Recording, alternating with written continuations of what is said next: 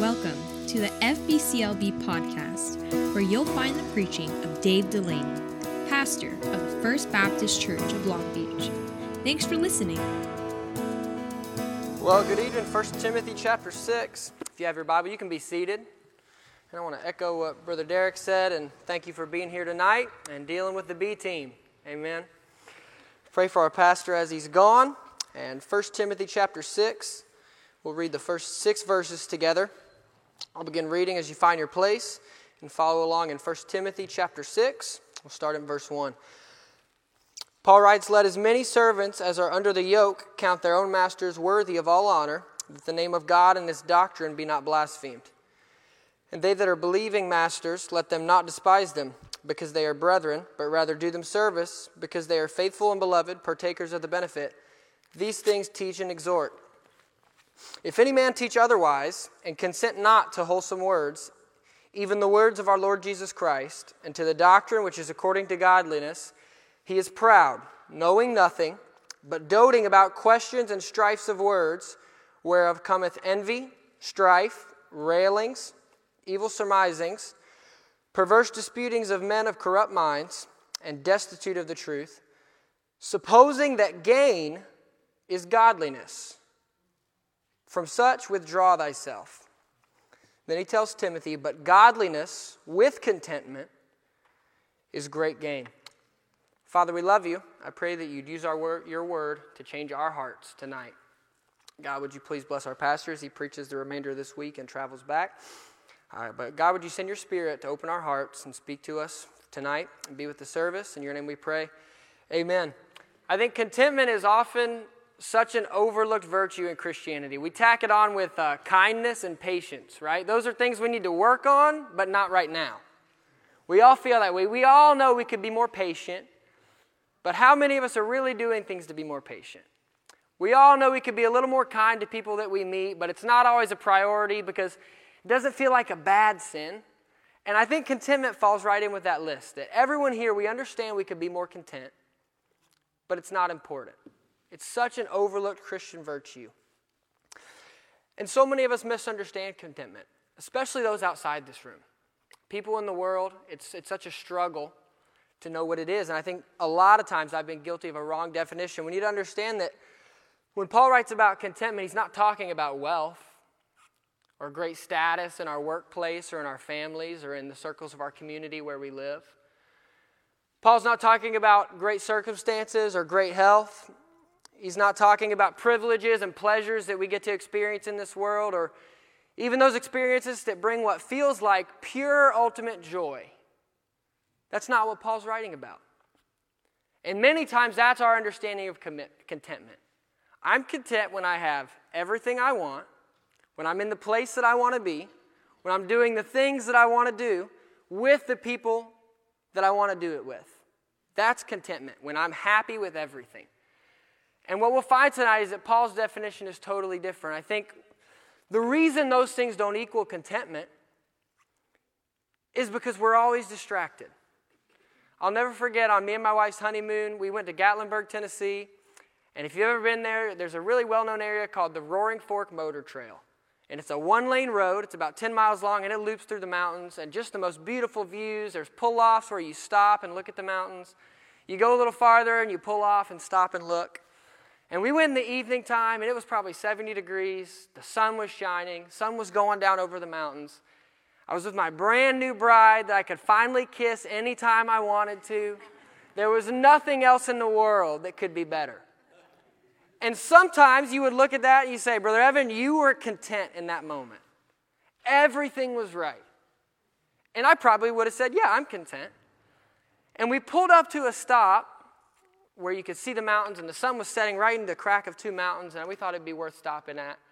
And we pull in there, and we park next to a brand new 2022 Dodge Ram 3500 with the Cummins, Laramie Limited, leveled in the front, 35-inch trail graphs. And if that means nothing to you, that's okay.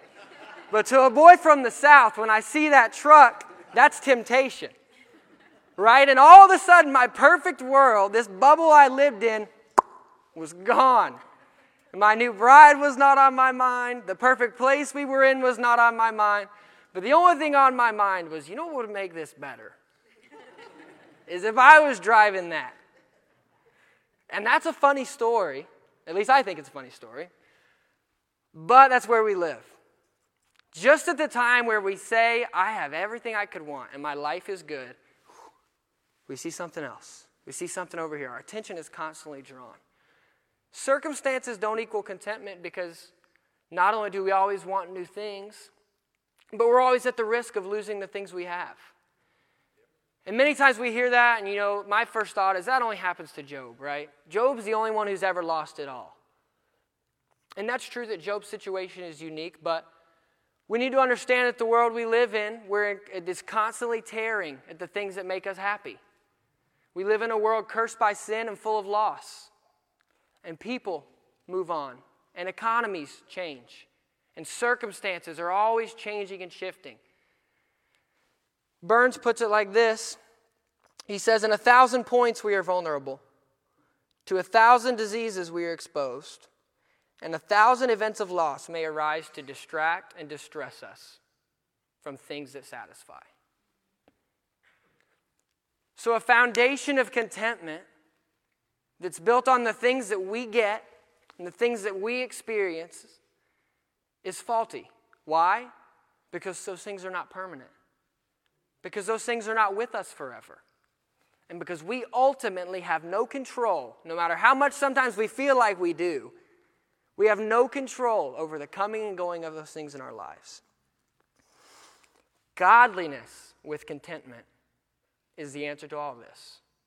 And that's what Paul's teaching tonight, and that's what we'll continue. You see, the tandem of godliness and contentment together cannot be overemphasized in this verse. Many times in my life, I've been guilty of reading across this passage and thinking to work on being more content, which is not a bad thing to take away from the Scripture. It's never bad to try to be more content, but the reason Paul puts godliness with contentment is very important. I think getting into that and understanding how godliness and contentment cannot be had apart from each other, and how God uses them to build one another in our lives and in our hearts, will change my understanding and change your understanding of contentment. You see, if Paul had just taught contentment without godliness, he would be no different than many other teachers in his day. History tells us of a man named Seneca the Younger. He was a philosopher, a Roman philosopher who lived at the same time Paul did. And he wrote, "It is not the man who has too little, but the man who craves more, who is truly poor." It's a good quote, right? That's contentment. Seneca is also noted for saying, "Religion is regarded by the common people as true, wise people as false, and rulers as useful." That's not a good quote. So if Paul just taught contentment, he would ring the same bell that philosophers of his day wrote. Socrates, who lived just a few years before Paul, was known to walk through the streets of Athens, look around, and what did he say? "How many things there are which I can do without." So the people of that day, Paul was not exclusive in teaching contentment. He was not the only one telling people to be happy with what you have. But here's what sets Paul apart. And as Paul's words would be penned into your Bible today, here's what sets our Scripture apart. That God does not ask us to be content in our own selves. And God does not drive us to be happy on our own and find satisfaction and force ourselves to be content and be happy with what we have and just focus on what we have. No. Paul would be no different than those men. But instead he tells us that godliness with contentment, that's great gain. Godliness with contentment is when our lives become to change. When we have godliness and contentment, they build each other and they make a difference in us. Paul understood that true godliness and contentment can never be had apart from each other. A scriptural definition of godliness, it's funny, our pastor said it on Sunday. I don't know if you caught it. He said, simply, godliness is being like God. And it is. First, to be godly, we must have a saving knowledge of God. Paul wrote in Titus that the grace of God that bringeth salvation hath appeared to all men, teaching us that denying ungodliness, we should live soberly, righteously, and godly in this present world. The only way for anyone to be godly is first to know God. And I know on a Wednesday night crowd that I would hope everyone in here can remember a time and a place where they've accepted Christ as their Savior. But that is the first step of godliness. Without salvation, without an experience where you met Jesus personally, not heard about him, but invited him into your heart and let him wash away your sins and ask for his forgiveness, that's the start of godliness. The grace of God that saves us is the same grace that makes us godly. Not only salvation and a knowledge of God, but the indwelling of the Holy Spirit. If godliness is to be like God, and what are the fruits of the Holy Spirit? Love, we know God is love. Peace, he's the Prince of Peace. Love, joy, peace, long-suffering, gentleness, goodness, we know God is good. Meekness, temperance, how many times has God been long-suffering with you?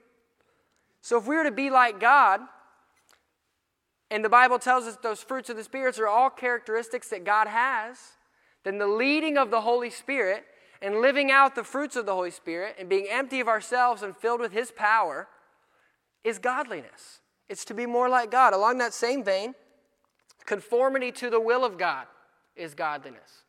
Us throwing up our hands and allowing God to make the plan for our day, allowing God to make the plan for our life. How do we know that it's godly to do that? Because Jesus himself did that. He said in Matthew chapter 6 in his prayer, "Thy kingdom come, thy will be done." Matthew 26, he went away and again the second time and prayed. This is Jesus saying, "O my Father, if this cup may not pass away from me, except I drink it, thy will be done." John chapter 8, Jesus is speaking. He says, "And he that sent me is with me. The Father hath not left me alone, for I do always those things which please the Father." And place after place in the gospel records, we can find Jesus yielding to his own plan, yielding to his own desire, and laying down his life ultimately. Why? For the will of God, to follow the plan of God. Godliness is knowing Christ. Godliness is being led by the Holy Spirit. And as Jesus' example shows us, godliness is laying down our own will and deciding to live within God's. Lastly, godliness is devotedness to his service and to his glory. We can once again use Christ as the standard for this. In Luke chapter 2, "And he said unto them, How is it that ye sought me? Wist ye not that I must be about my Father's business?" Jesus wasn't on his own plan. Mark 10, "For even the Son of Man came not to be ministered unto, but to minister, and to give his life as a ransom for many." It's a lot of scriptures in the last few minutes. I know it all gets busy and blends together. But from all that, we should be able to gather that Jesus Christ did not come here for himself. Jesus Christ came here to follow the will of the Father, to lay down his life, to be a servant. And none of those things are fun. But that was godliness, and that is godliness. Many places in Paul's letters, I counted 16 of them, and I will not list them because that would get kind of long. Paul calls the church and the servants of the church to serve the Lord, to serve his church, and to serve the lost world around us. To be godly, scripturally, is to live in pursuit, not of our own needs, but the plan and the glory of God. And I know what that means in my life. I know what it looks like for me to not chase after those things that my flesh would want, to not pursue after those things that are tempting to me or catch my eyes, but I don't know what that's like for you. I don't know where you live. I don't know what your day is, but you do. And with the Holy Spirit's help tonight, I hope you'd identify those things that we chase and that we're so prone to pursue after that have no bearing on eternity, that don't lead us into the will of God, that don't make us to be more godly. And I know those things for me, and you know those things for you. So if godliness with contentment is great gain, first, we must be godly. The true nature of contentment, on the other hand, is, like we said in the beginning, is not grounded upon what we have. It's not grounded upon our surroundings. And I feel like I went on too long talking about what it's not grounded on. So what is contentment built on? First, it's the perfection of God's character. You see, when I believe that I serve and am loved by a perfect God, I can trust him to have his way in my life. If you are fully persuaded in your heart that God is love, that God has the best in mind for you, that God works all things for the good of us to bring glory to his name. And if we're truly convinced of that contentment does not come from confusion about what happens to us, but contentment comes from trust that whatever is happening is God's plan and it's God's way. And that we serve a perfect God who will not fault us and would not wrong us, but rather makes everything in our lives to happen for one reason, and that's for his good and for his glory. The perfect character of our God. Contentment's also grounded upon the supremeness of God's authority. If we're truly convinced that God is in control of everything that happens in our lives and in this world, then there's no reason to worry about the circumstances we find ourselves in.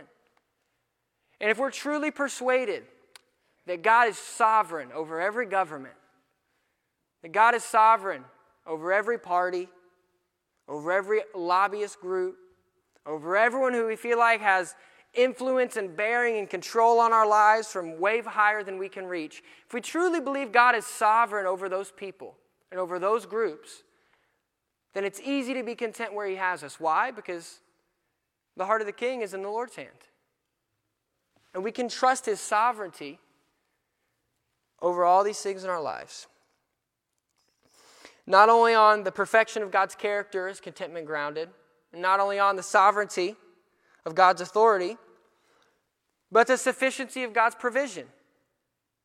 We know that God provides everything he needs. How do we know? In Philippians 4, God promises that. Paul writes, "But my God shall supply all your need according to his riches and glory."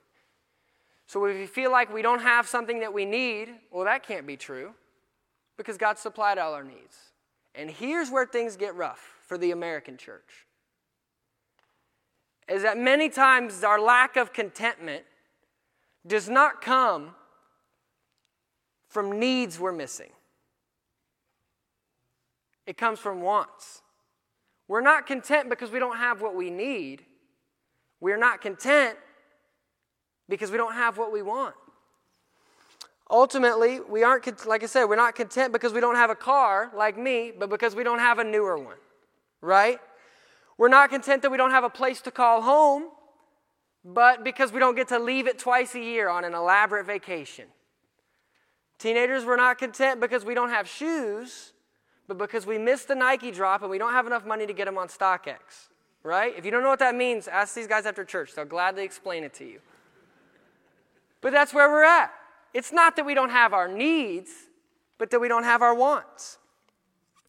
You see, Paul could write in Philippians chapter 4 that he was content in any state because Paul did not trouble himself with the affairs of this world.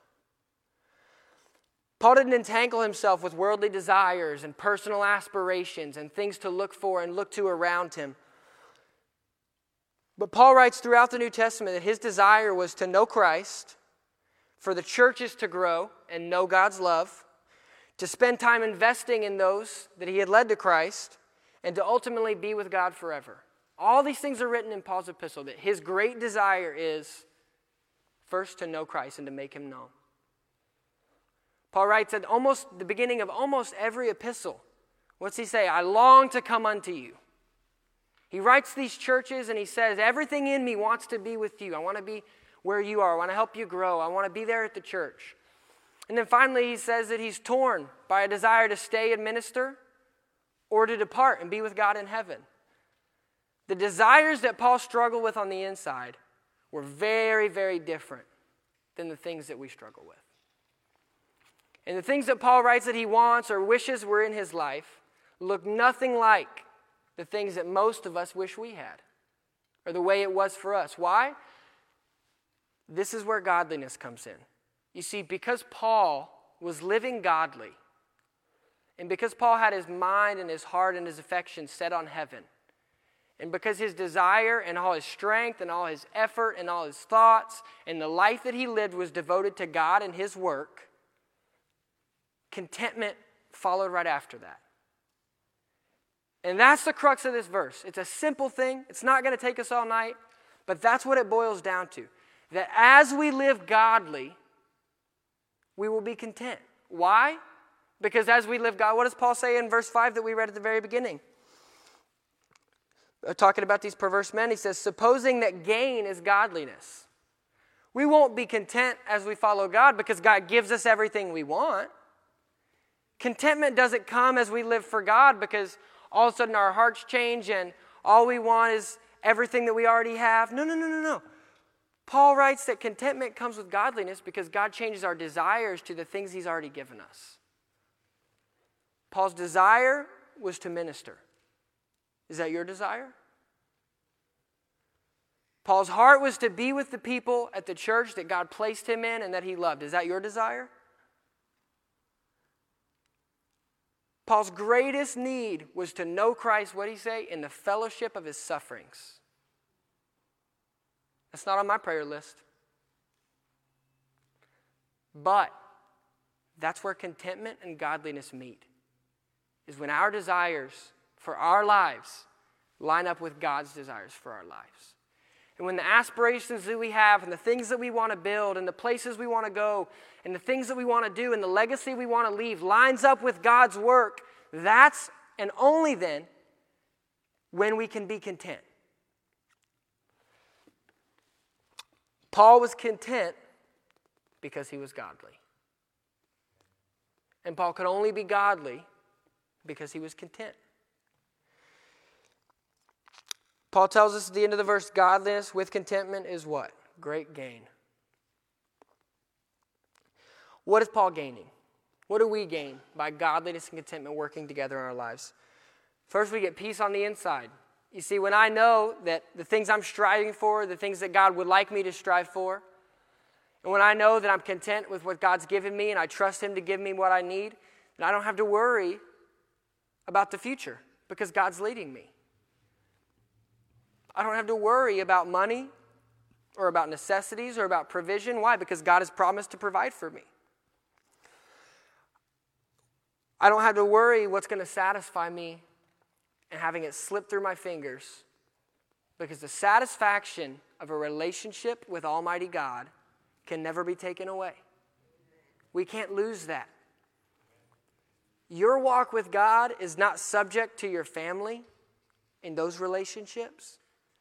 You understand the closeness you have with our Heavenly Father does not rise and fall with our economy. But a walk with God is the one thing we can possess in this life that nothing can take away. It doesn't fall through your fingers. It's not easily lost. And just like all these other things we talked about at the beginning that give contentment and then they're not satisfying anymore. And we pick it up and we finally get what we've wanted. And just a few months later, it doesn't mean anything. No. A walk with God will never be like that. Why? Because we serve and know and love a God who's ever satisfying. He's ever satisfying. How do we know? Read the Psalms. Listen to what David said after walking with God for years and years and years. Thy loving kindness is better than life. The more he knew God, the more he walked with God, he realized that that relationship and knowing God was better than all the other things about his being put together. And that's not a place we come to in one day. It's not a place we come to in 1 year. But as we walk and grow and live this life with God, we'll find ourselves one day turned around realizing that not only was God's relationship and God's revealings of his word in our heart was at the best part of our lives, it was better than all the rest of our lives put together. And that's the source of contentment because no one can take that away. Not only do we gain internal peace, but as we have godliness and contentment working together in our hearts, the Bible tells us we gain heavenly rewards for a life lived to please God. All the awards given in heaven and the crowns that we'll receive and have the ability to give back at Jesus' feet and praise to him, those don't come from any other life except a godly life lived for the glory of God. There's no crowns for the biggest Roth IRA. There's no award in heaven for the largest savings account or the best relationship with family. Not that any of those things are bad. But the crowns we receive in heaven that will be our way to honor and thank our God are given for lives lived spiritually. They're given for those of us and those Christians who've gone before us who place an emphasis on godliness over worldliness. And who chose a biblical definition of contentment. Not just to be happy with what I already have, but to be happy in a God who's given me all that I already have. Those are the ones who receive the crowns, not for us. We don't receive crowns for us, but to give praise and glory to our Savior as we cast them back at his feet. We gain satisfaction of pleasing our Heavenly Father on earth. There's no one who has more peace when they lay their head on their pillow at night than those who know they did the best that they could to please God that day. And has anyone ever lived a day 100% pleasing to God? Of course not. I know me and you know you, so we know that doesn't happen, right? Most of the time I mess up about 10 times before lunch. And God knows that about us. But those who strive with the Spirit's help to live godly, at the end of the day we gain that satisfaction that no toys, that no money, that nothing else in this world can buy. We gain freedom of the constant lust for more. And that's the big one.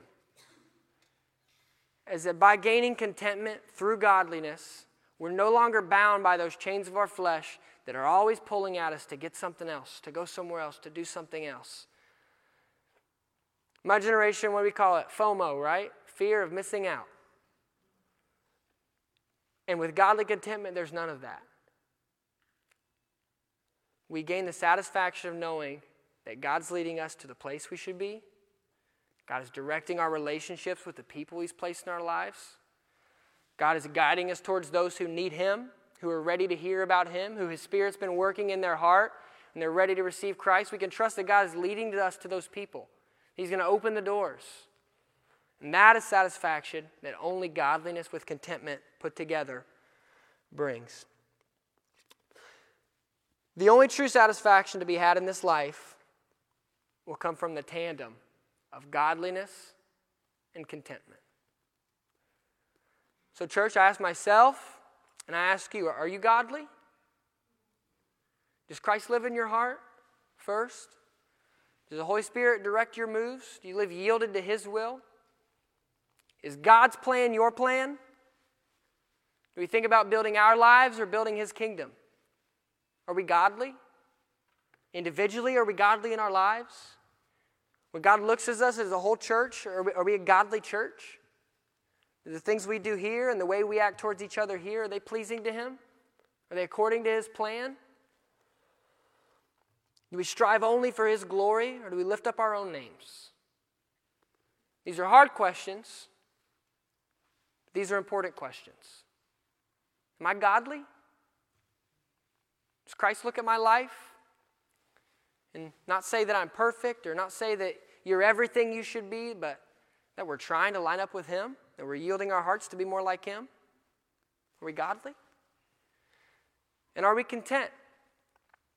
Do we trust that God's given us everything in this life that we need? And anything we don't have, God does not want us to have?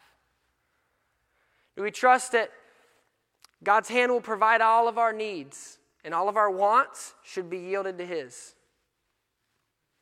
Do we accept that many of the things we want but don't have, that's because they would only lead us farther from knowing Christ? If we got those toys, if we got those vacations, and I don't know what it is. I'm listing things that are silly, and in your mind, you know what God's placing. But do we constantly think and yearn and desire for those things to the point that our focus is so far from God, we're not in tune with him? Are we content? Do we accept God's authority over everything that happens in our lives? Are we the kind of people who question? We get angry. We point the finger at God. I hope I'm not. I hope you're not. But that we accept that God's sovereign authority has brought my life, and he's brought your life exactly to the point that it's at, for my good, for your good, for his glory. Bring praise unto his name. Church, just like Evan on his honeymoon, it's so easy to jerk your head every which way at every distraction. And I know because I live that, and you know because you live that.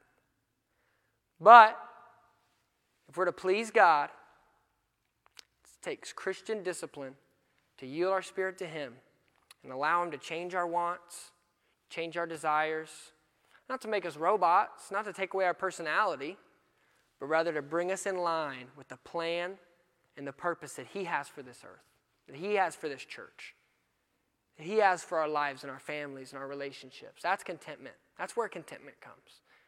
When we say, God wants it for me, I want it for me, there's nothing else that I want for me. Amen?